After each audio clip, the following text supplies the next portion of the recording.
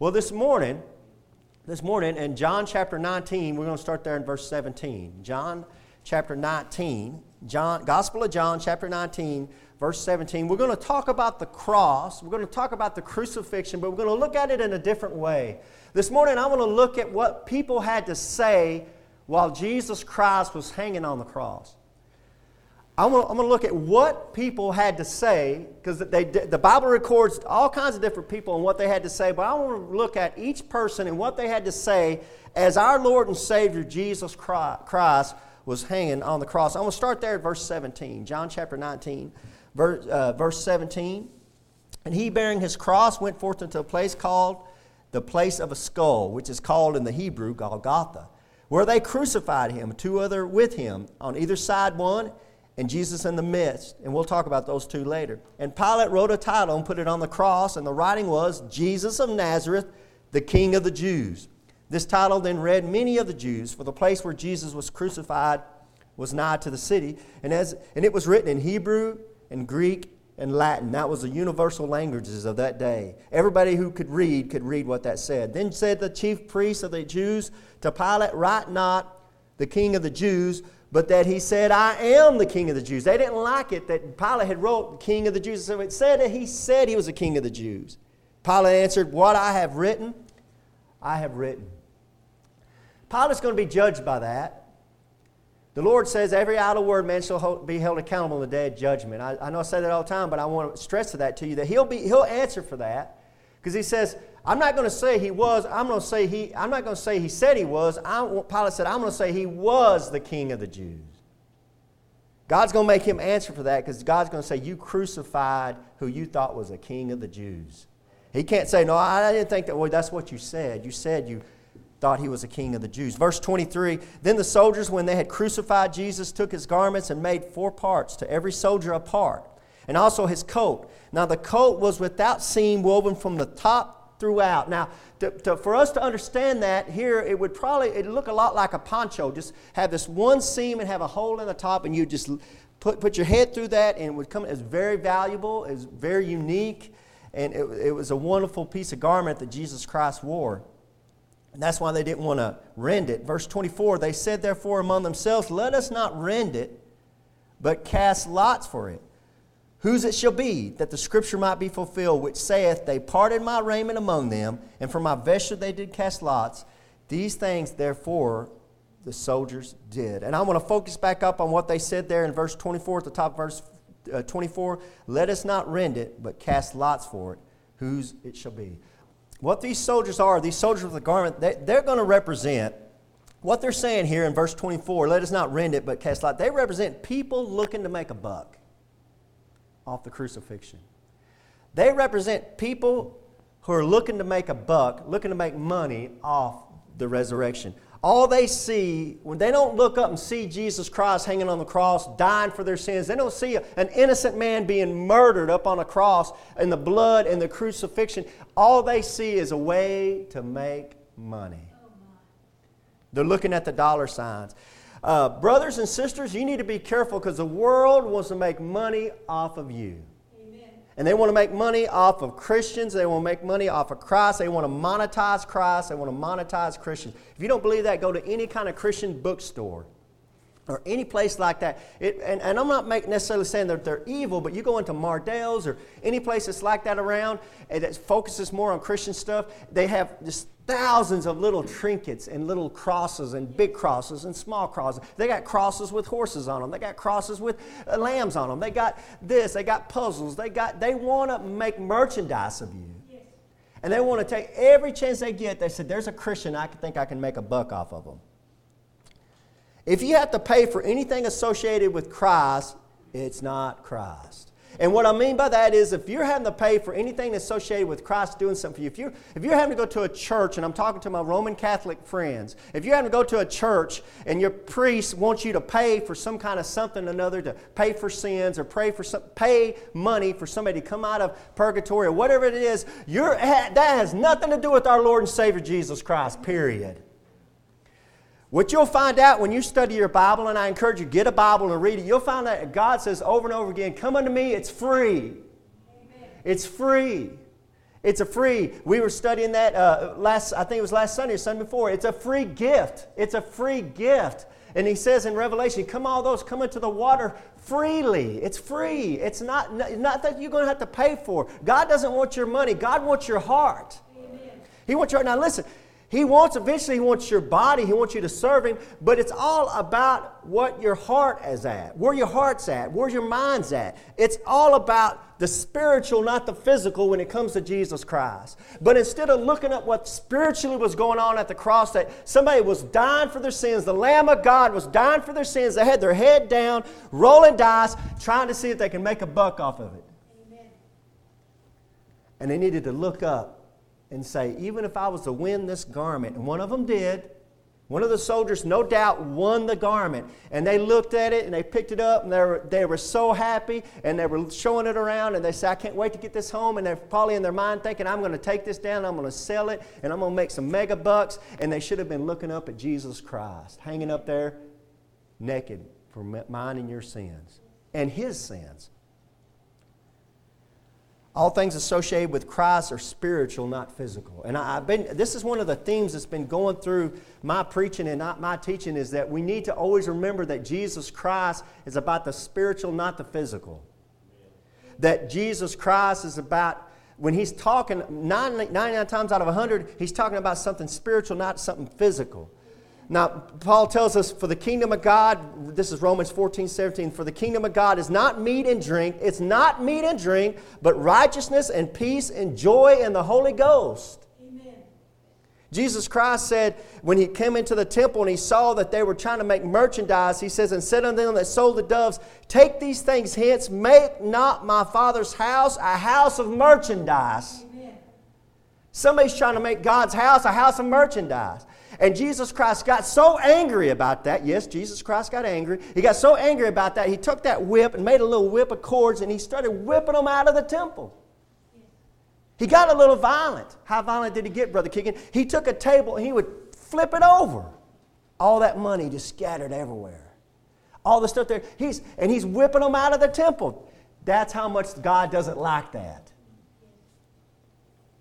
Peter gives us a warning in 2 Peter chapter 2, verse 3. He says, and through covetousness shall they with feigned words make merchandise of you. Be careful, Christian. There's somebody who's trying to make a buck off of you.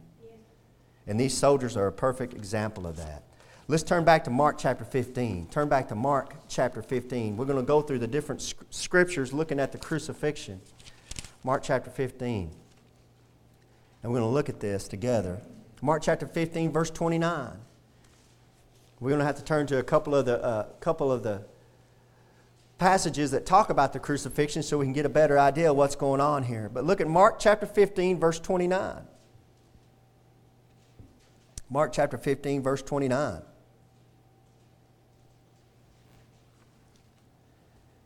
And they that passed by, now Jesus Christ, of course, was hanging on the cross, and they that passed by railed on Him, wagging their heads like a dog wags his tail, just shaking their heads. I can't believe it. I just can't believe that. And railed on Him and saying, Ah, thou that destroyest the temple and buildest it in 3 days, save thyself and come down from the cross. Likewise also the chief priests, mocking, said among themselves with the scribes, He saved others, Himself He cannot save. Let Christ, the King of Israel, descend now from the cross, that we may see and believe. And they that were crucified with Him reviled Him.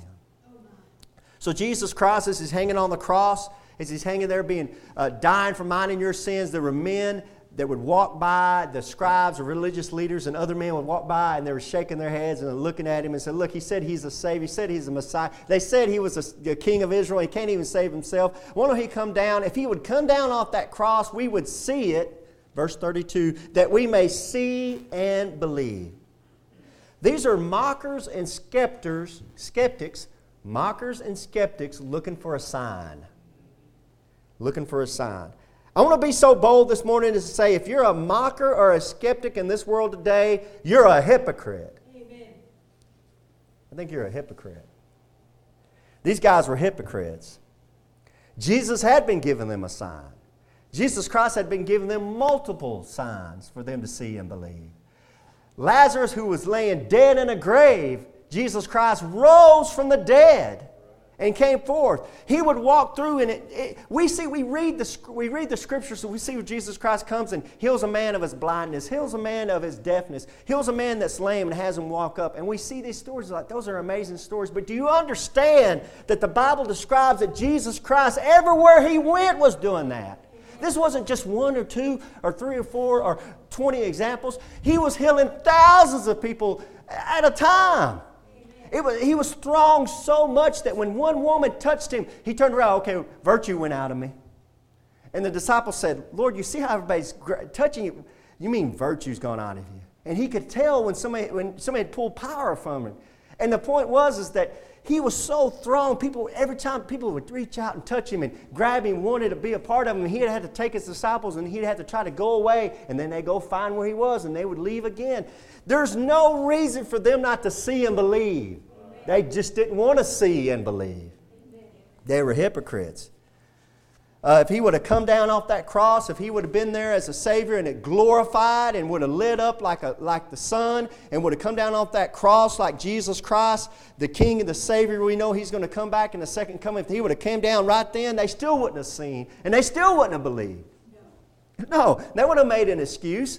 They're always looking for excuses. And anybody who witnesses to an atheist or witnesses to a skeptic or a mocker, they always have something else. When they give you something and you explain to them something that explains to them why they doubt, and you answer their question, does that make them say, no, they come up with something else. And then when they run out of something else, they just basically say, well, I just think that's foolishness. Your heart is fooled you. Amen. You're fooling yourself. And these people out here are a perfect example of that. You know what's so beautiful about children is that they believe and have this incredible belief system. That's what I love about little children. That to them, they believe in the unexplained, the unknown. They live in a world full of wonders. Everything to a little child is wonderful. Everything to a little child is it's amazing, and you can do some of the simplest tricks to a little child, and they're just amazed. For years, when my children were growing up, I used to tell them that my thumb got bit off by an alligator when I was down in Louisiana, and it's a fake part of my thumb, and then I would go like that and move my thumb like that, and I'd tell them I was taking the tip of my thumb off, and man, my kids for the longest time believed that. Now, don't say my kids are stupid. They might be a little stupid, but they believe that. They believe their dad, is stupid. And you know what I love about a kid?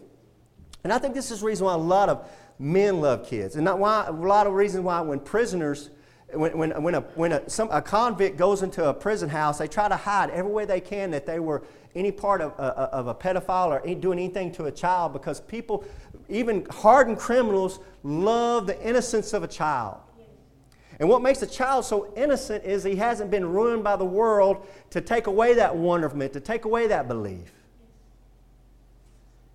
And I think why most people love children is that these little kids, they look right past all your faults. They look past all your faults and they still believe in you.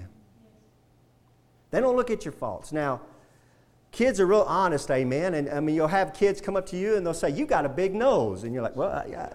I do have a big. You don't have no hair up there." "Yeah, I don't have." And you love being. You love being around kids because they'll just come out and say whatever's on their mind. Amen. And I've been in the grocery store when one of the kids said, "Why is she so fat?" It's like shut. They'll say anything at any time. But I think the reason why we love kids is because they look past our faults and they have this incredible belief system. And whoever they're looking up to. The Lord said that. "Unless you be converted and become as little children, you shall not enter the kingdom." You need to have faith like a little child. Anybody who's had a child, when it comes to Santa Claus, or we teach our children about Santa Claus. Some of us teach our children about Santa Claus, teach our children about Jesus Christ, teach children about Easter Bunny, and then when they grow up, they find out that 2 out of the 3 is a lie. So it's easy for them to say, well, the third one's a lie too. We got to be real careful what we teach our kids. But the world's real quick to take a child and take a child and try to ruin his wonderment. But the world wants to be in a wonderment stage. The world loves, I think people want to go back to when they were children. That's why shows like Finding Bigfoot, the ghost shows, all these shows that are real popular on TV, all these shows where they're trying to figure out, is there ghosts and this, that, and other.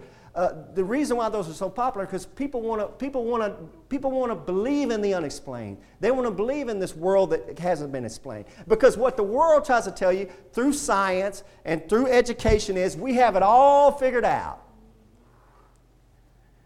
And if you get to studying what they believe and what they teach and what they really know, they don't have it all figured out. They actually had this idiot scientist say, we're just this close to having it all figured out and there'll be no need for a God. We have it all figured out. Now, I don't care if you landed on the moon or not. I still have a bald head and you haven't figured out how to give me hair, so you don't have it all figured out. And the day you figure out how to give me hair back, I'll start agreeing with you a little closer.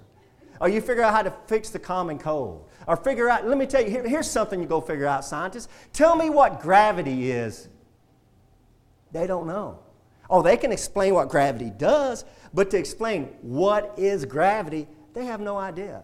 Do you know that gravity is so strange that if you're at the top of like Mount Everest, that time is moving slower than is moving faster than at the bottom of Mount Everest? Time works that way. They're just, listen, science, because of the God-given knowledge, science is just opening up just a crack of what God's knowledge is and how this thing works. They have no idea. And that's why you have so many scientists, and the world don't want you to know this, but I'm going to let the cat out of the bag. You have so many scientists that are coming out and saying, I don't believe in the Judean Christian God. I don't believe in Jehovah or Jesus Christ, but I will say I believe that there's an intelligent design to the universe. You can't deny that. So much so that these kooks, like Dawkins, they'll say stuff like, I believe we got here because these aliens came from another solar system and they planted us here. And then they left, and this kookiest, craziest stuff. And then they want to turn around and laugh at us because we believe in Jesus Christ. Yeah, whatever, man. Get out of town. Get out of town. They're looking for a sign, and let me tell you something. The Antichrist is going to give them a sign. If you're looking for a sign, the devil is looking to give you a sign. Amen. Jesus Christ says, the only sign I'm going to give you is the sign of Jonas. As Jonas was 3 days and 3 nights in the belly of the whale, so shall the Son of Man be in the heart of the earth. Jesus Christ gave us the sign of the resurrection. Either you're going to believe it or not. That's it. That's your sign. That's your sign. Now, the Antichrist is ready to give you signs. And the Bible warns us that in the end times, when the Antichrist are showing up, he's going to do all signs and lying wonders. The Bible says in Revelation that the Antichrist, the false prophet, is going to be able to bring fire down from heaven in the sight of men. All these miracles that you've seen in the Bible where Elijah was calling fire down from heaven, all this other stuff, that's exactly what the devil's going to be able to do. And if you want to believe, the Antichrist says, I'll give you a sign to believe, but you'll be believing in the wrong thing. You want to believe so hard in something, the Bible says God's going to send them a delusion that they might believe a lie. That they might be damned. You want to believe so much in a sign, God will give you a sign, and He says, I'll give you a sign and it'll damn you. That's our God. You're going to believe in something. I don't care who you are. You believe in something. You either believe, even if you say, I'm an atheist, I don't believe in a God, I'm an agnostic. Well, then what you're saying is you believe that your brain, your mind is God. That's what because you got it all figured out and you've seen it all and you've been all over the universe. You know that there's no God. You've got it all figured out. It just doesn't you've got a belief system. Evolution is a belief system. Creationism is a belief system. Christianity is a belief system. All these things are belief systems. I just tend to believe in Jesus Christ because of the evidence and prophecy that you can't deny. That's what these people represent. Look at Mark chapter 15, look at verse 33. Let's move on. And when the 6th hour was come, there was darkness over the whole land until the 9th hour. Now that would scare me. If Jesus Christ is up there and I heard somebody say, yeah, He said He was the Son of God, and all of a sudden darkness starts coming over the earth. I mean, that would kind of creep me out. And at the ninth hour, Jesus cried with a loud voice, saying, Eloi, Eloi, lama sabachthani, which is being interpreted, my God, why hast thou forsaken me? Amen. Our Lord and Savior hanging on the cross says, my God, my God. Now, as we went through that long study of prayer and how to pray, what did we find out about Jesus Christ and the Father? Exactly what I just said. He always referred to Him as the Father. Anytime Jesus Christ talked to God, He always said, Father, Father, Father, Father. And then when He taught His disciples to pray, His disciples said, Jesus, teach us how to pray. He said, my Father which art in heaven, my Father, Father, Father. And here He is hanging on the cross, and what does He say? My God, my God. Yes. This is the Son of Man, carrying all of our sins on the cross right here. And God has to turn, and there He is, hanging there. God has to turn His back on His Son. And He says, my God, why hast thou forsaken me? But He says that, and the Bible records it in the Hebrew, which is Aramaic, a part of the Aramaic Hebrew there, and I said it in the best Texan accent I have, Eloi, Eloi, lama sabachthani. So when He says that, they record it as, of course, obviously, God, my God. Verse 35, and some of them that stood by when they heard it said, behold, he calleth Elias. And one ran and filled a sponge full of vinegar and put it on a reed and gave him a drink, saying, let alone, let us see whether Elias will come to take him down. So they hear Jesus Christ, and I apologize if this isn't correct, but to the best of my ability, Eloi, Eloi. They think He's saying, Elias, Elias, calling for Elijah. Now they know, some of these people know their Bible just well enough to know that Elijah was prophesied to come back before the Messiah. That he's prophesied to come back. So they hear this and they run and get a sponge and they're giving it to him and they're waiting around. They say, let's stick around, let's see if Elijah shows up. Let's see. These people right here, they represent people that think they know God and think they know God's Bible, but they don't. They don't know Him. Now, the first group of people that come to my mind is Jehovah's Witness. JWs, Jehovah's Witness. Second group of people come to my mind like this are the Mormons. They either or misunderstand the Bible or they intentionally twist and misinterpret the Bible. Amen. Now here, these people, looks to be that they misunderstood Him saying Eloi and misunderstand to be Elias, which would be Elijah. Now these people, they think they know the Bible. They think they know God's words, but they are lost. Amen. Instead of looking out and knowing enough about God's word to be like John the Baptist, because if John the Baptist was standing there at the crucifixion, John the Baptist would have pointed and said, he's not looking for Elijah. That's the Lamb of God that taketh away the sin of the world. Amen. That's exactly what John the Baptist would have said. But they cut his head off way before that. So these men, not being smart enough to know the Scripture to say, that's Isaiah chapter 53. He's dying for our sins. He's being crucified for our transgressions. By His stripes are we healed. They can't see it. And they're lost. Do you know, and it blew my mind, almost went, because I first heard this, I'm like, what are y'all talking about? I was up on the internet somewhere, and this guy was claiming, he says, I'm a Christian, because he was arguing a bunch of nonsense. I'm not going to get into that. He said, I'm a Christian. And he said, I'm a Christian atheist. And I said, what in the world? I mean, these millennials, amen. I guarantee you this guy was young. I don't know his age. He might have been a 90-year-old man pretending like he was 15. Who knows? When you're on the internet, who knows? Amen. But he said, I'm a Christian atheist. So before I could even ask, somebody said, what do you mean you're a Christian atheist? That's like saying I'm an educated idiot. You know, I'm a Christian atheist. He said, I believe in Jesus Christ. I believe in the teachings of Jesus Christ. But I'm an atheist. Jesus Christ was nothing more than a time traveler from a future dimension that came to... Oh, come on. It's like, you big moron. I mean, just the biggest moronic stuff. I mean, people can think of anything. These are those people right here. They don't understand. Jesus Christ did not come into this world to teach us how to live a better life or to show us that people can be healed. He didn't come around with a flower in his head and walk around like a glorified homosexual. No, Jesus Christ came to die for mine and your sins. That's his whole purpose. That's why he rebuked Peter. We studied that and said that's why he rebuked Peter. Peter said, "You're not going to die, Lord. Get behind me, Satan." That's his whole reason for going to the cross, was to die for mine and your sins. And praise the Lord, he did. Listen, if Jesus Christ would have came down and told us how to live and showed us how to live and then turned to his disciples and said, "Okay, boys, good luck," and ascended up into heaven, I'd be bound to hell right now. Amen. This book would be just like all the other religious books in the world. It'd be just like Buddhism. Rely on yourself. Look for the light. Good luck. Well, I don't need any good luck. I need some good grace. Amen. That's what I need. I need grace because I can't do it, and Jesus Christ knows you can't do it, and he has to go to the cross and die for your sins. Amen. That's what these people don't get. They don't understand the whole concept of the Word of God. They think they do, and they'll tell you they do. "Oh, he's calling for Elijah." And they'll come up there, give him a sponge, "Let's wait for Elijah." He didn't even say nothing about Elijah.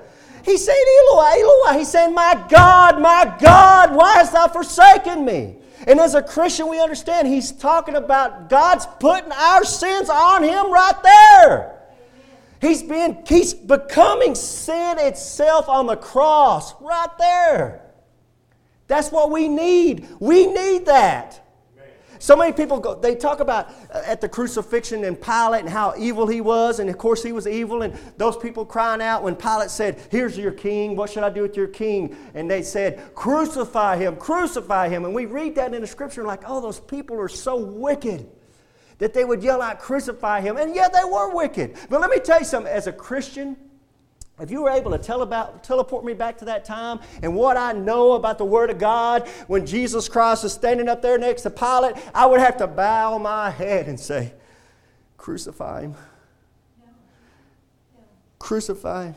Because if he doesn't go to the cross, I'm going to hell. And I need that blood to cover my sins. And as ashamed as I am to say this morning, I would have to say with a bowed head, "Crucify him. Crucify him." Because I know my Bible well enough to know if Jesus Christ doesn't go to the cross, I and the rest of the world have no hope. That's where the JWs and the Mormons, they get it all wrong. They don't understand God's Word, either by twisting it or by misunderstanding it. Let's go to the next one. The next one's found in Luke chapter 23. Luke chapter 23. Let's go to the next one. We're moving closer. We're getting closer. Getting closer to being done. Luke chapter 23. Luke chapter 23. Verse 39. We're going to talk about the two thieves that were on the cross with Christ. So Christ is in the middle. You have one thief on the right hand. You have another thief on the left hand. The Bible tells us they were crucified with him. Verse 39. And one of the malefactors, this is Luke chapter 23, verse 39, and one of the malefactors, which were hanged, railed on him, saying, "If thou be Christ, save thyself and us." This is what we know theologically as the unrepentant thief. He's unrepentant. What he's saying there, and I'm going to loosely give you just what he's saying there is, do something. He's on the left hand of Christ. I'm going to put him on the left hand of Christ. And he's saying, do something.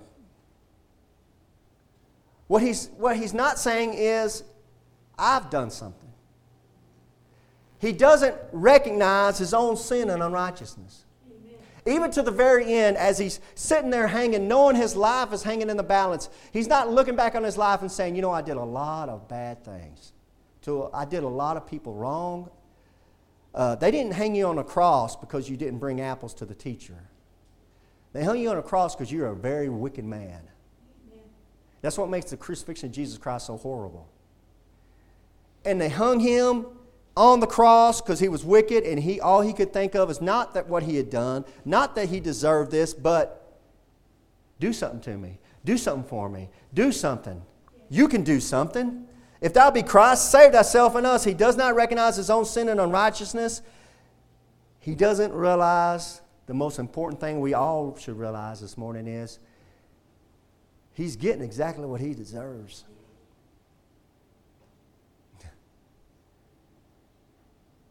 Some people say, as stupid as they can be, some people say, I want to get I want what's coming to me. I want what I deserve.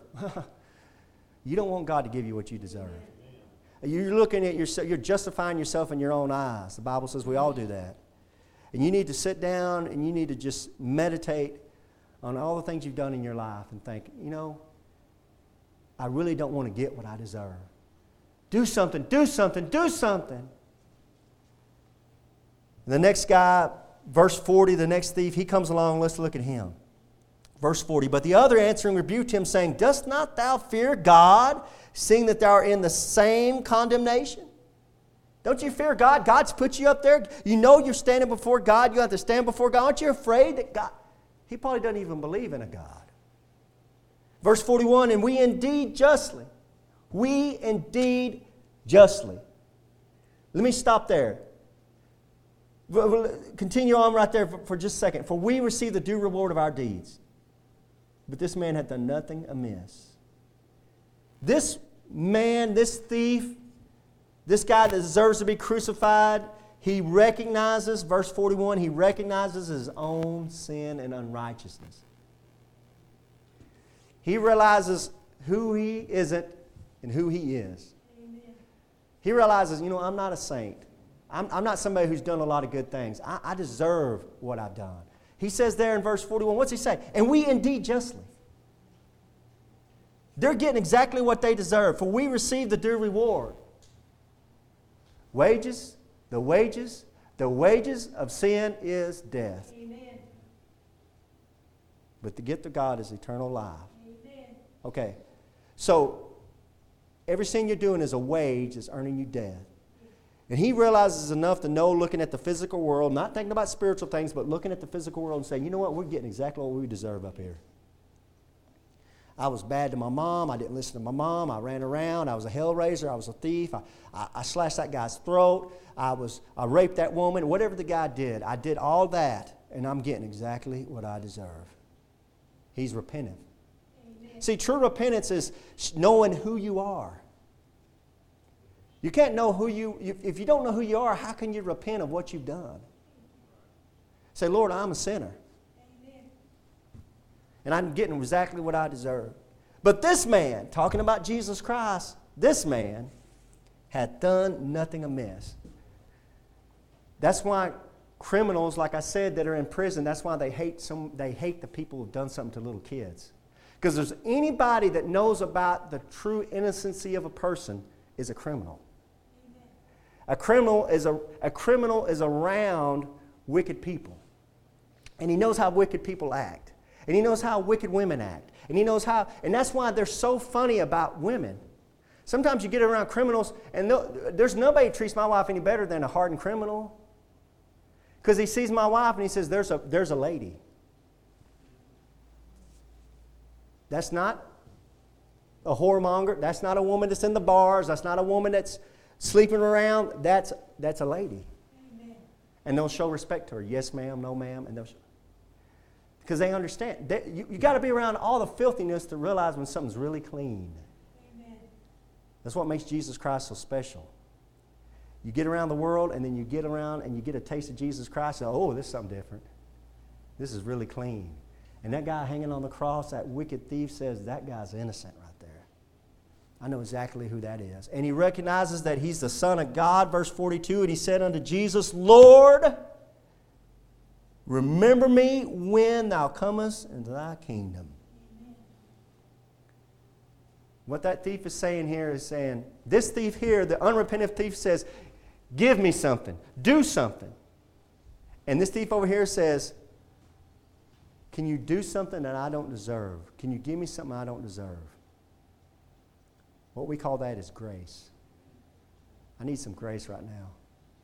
I deserve everything I'm getting right now, but will you remember me when you come into your kingdom? Amen. when thou comest in thy kingdom. And Jesus said in verse 43, Jesus said unto him, Verily I say unto thee, today shalt thou be with me in paradise. He said, give me something I can't earn nor do I deserve. That's called grace. And Jesus Christ says, you'll get it. See, that's the Savior I know. That's the Jesus Christ I know. It doesn't matter how wicked you are. It doesn't matter what you can or can't do for Jesus Christ. Because this man can't come down off the cross. This man can't come down from being crucified and say, Lord, I'll go get baptized right now. I'll go into the Jordan and go get baptized. Lord, I'll come down off this cross and I'll go feed the poor. I'll go pay back people I've stole from. All he can say is with words say, Lord, will you remember me? I'm getting what I deserve. I know I'm sorry, no good. Will you show me some grace? And the Lord turns to him in the Lord's worst hour and says, today, yes, verily I say unto thee, today shalt thou be with me in paradise. Amen. What a wonderful set of Scripture. And we know he was. How do you know? Because Jesus Christ don't lie. No. Show me where he has. He doesn't lie. He was with him. Now those people of Eli, the ones we just talked about back there, I call them the Jehovah's Witnesses and the Mormons, and these people that take the Bible and they don't understand it, what the Jehovah's Witnesses do with that verse right there, verse 43, what they like to do, and it only takes a moving of a comma. That's it. It's so deceptive. The Jehovah's Witnesses, they don't like that verse, because see, that verse doesn't teach what they believe, which is soul sleep. They believe that once you die, your soul goes into the ground and it sleeps and it's waiting for this resurrection. And either you're going to be resurrected to paradise, which is life on earth. They call it this life on earth, which we call the millennial kingdom. So they always twist Scripture. Or you just, it's in nothingness. And then some of them believe that you'll be resurrected and then destroyed and annihilated, and that's it. But the point was, is they take that verse right there, verse 43. Now read it with me. They take that comma after thee. Verily I say unto thee. See that comma right there? Verily I say unto thee, comma, today shalt thou be with me in paradise. What they do is they come in there and they put that comma after today. Now let me read it. Let me read it how they read it. Verily I say unto thee, today shalt thou be with me in paradise. They move that one comma and it changes the whole meaning. What they say, he said, is, let me tell you something today. You're going to be with me in paradise.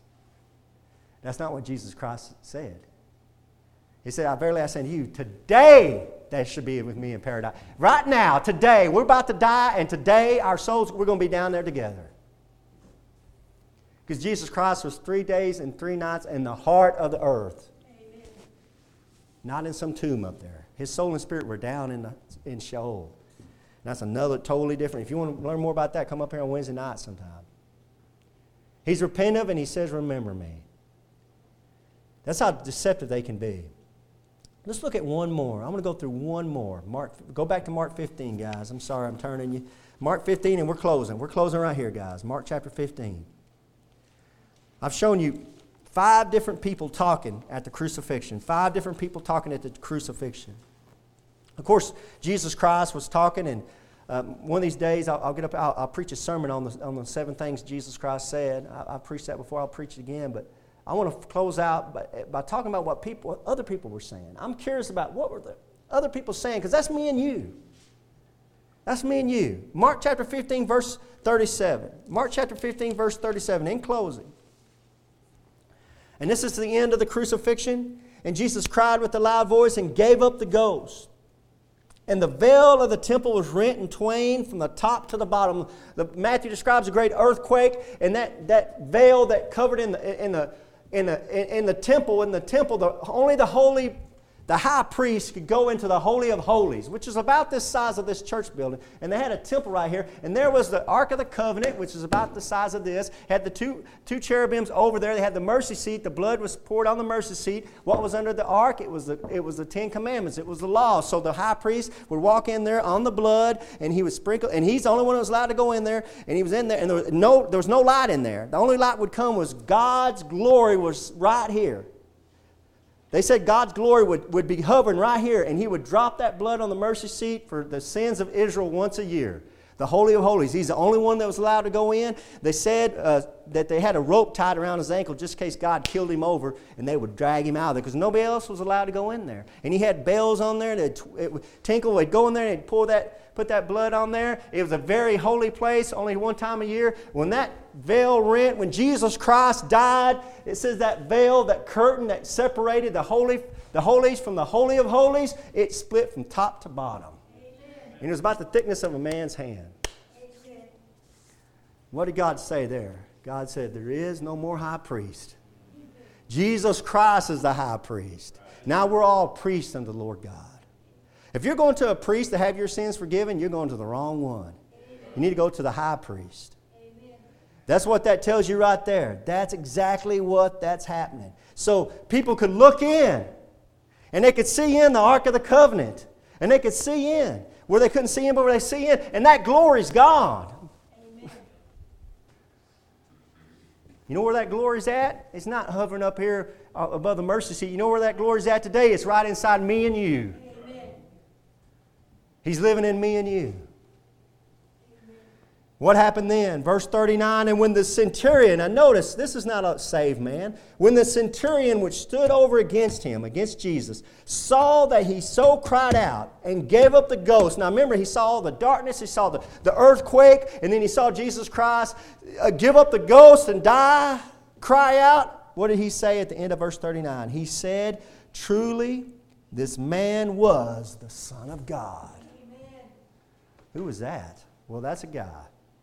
One of the last people to talk. One of the last people to talk at the crucifixion. He's the guy that said this was the Son of God, truly. Amen. The centurion was lost. There's no doubt about it. He was lost. And he represents a man who understands and sees what's going on with the crucifixion of Jesus Christ and is ready to get saved. He's just this close.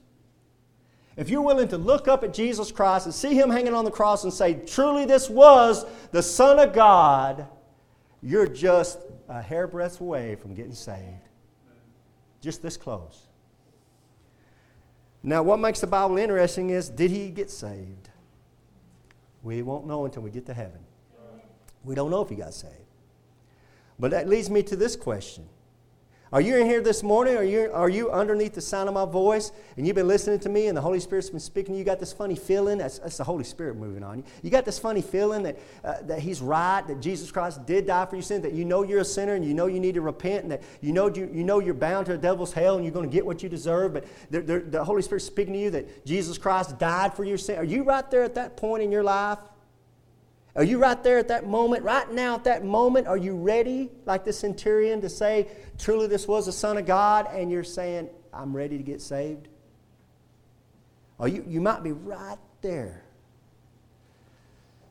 Only you know.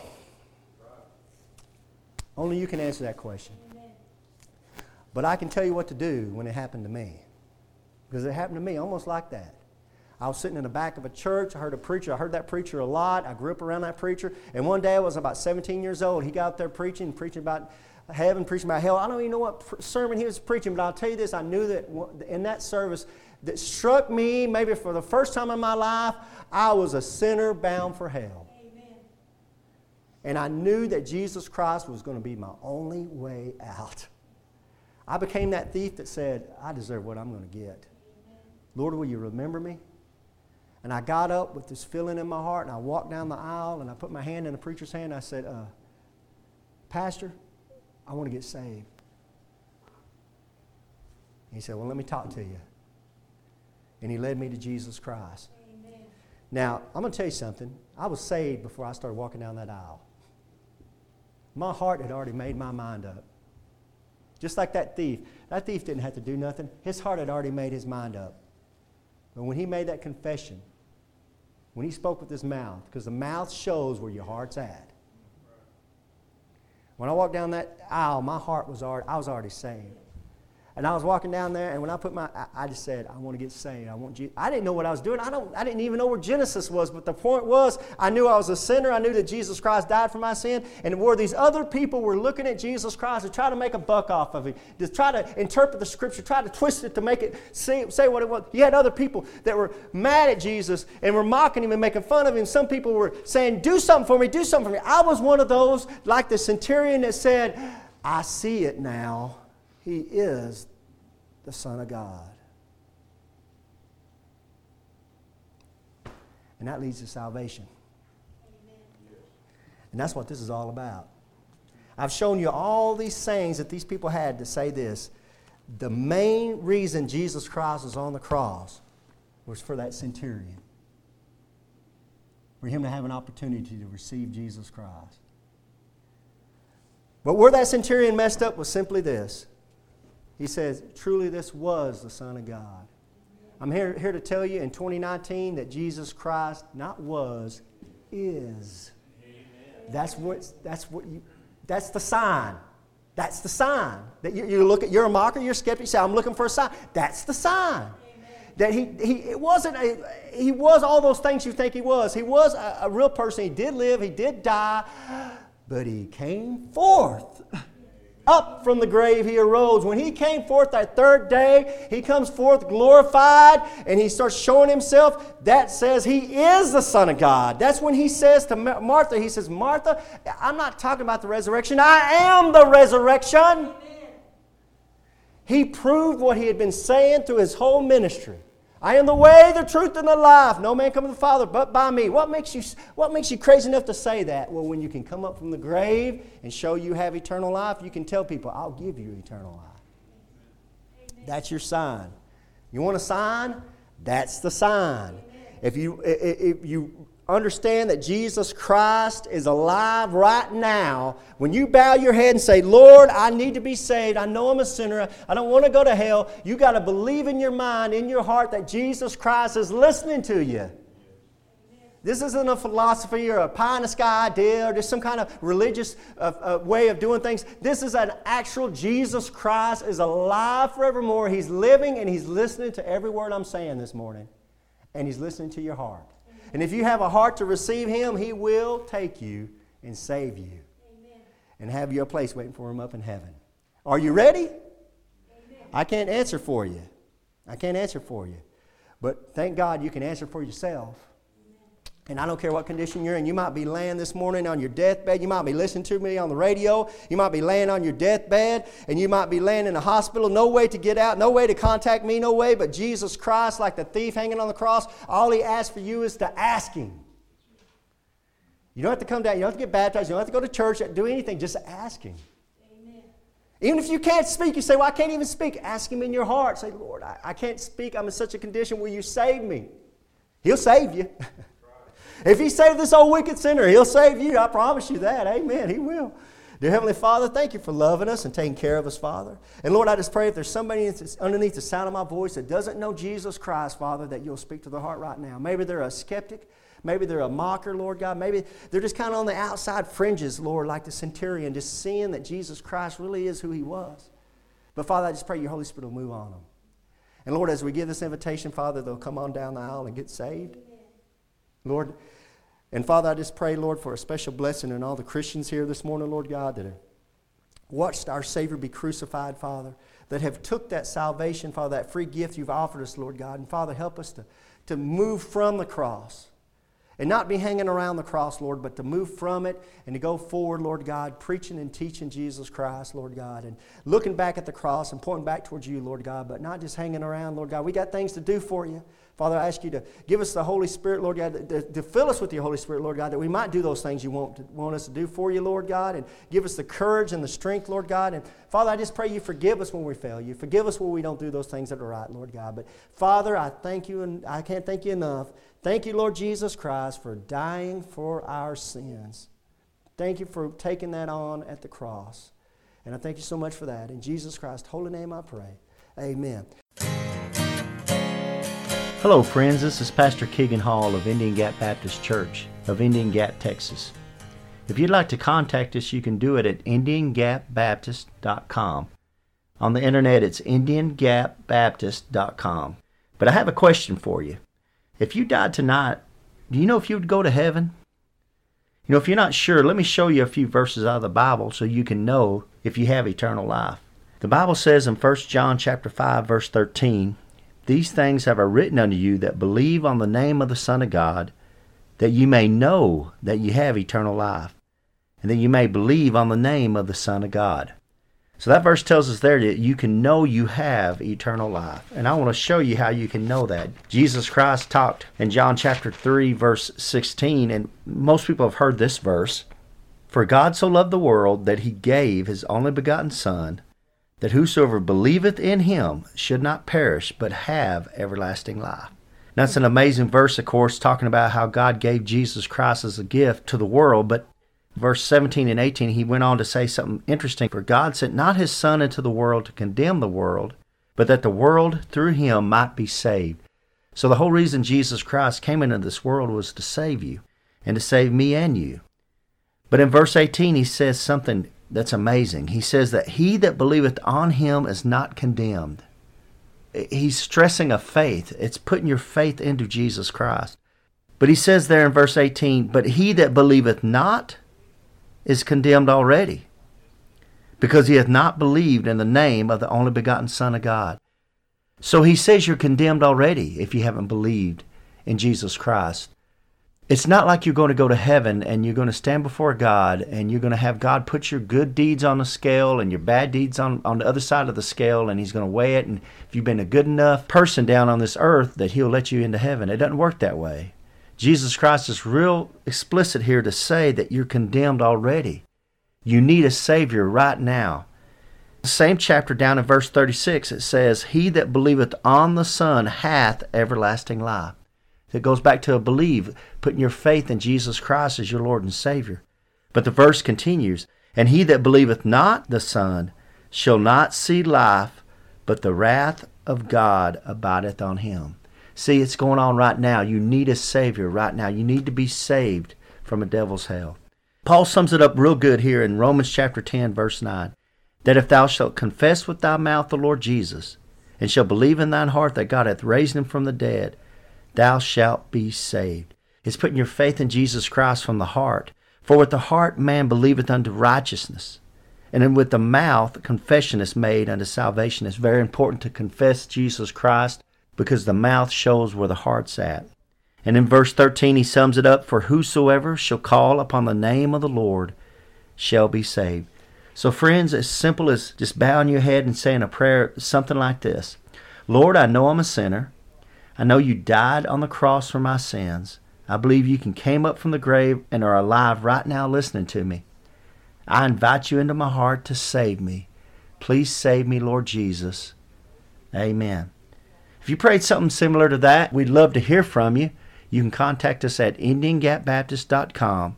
And God bless you, and until next time. Casting all your care upon him.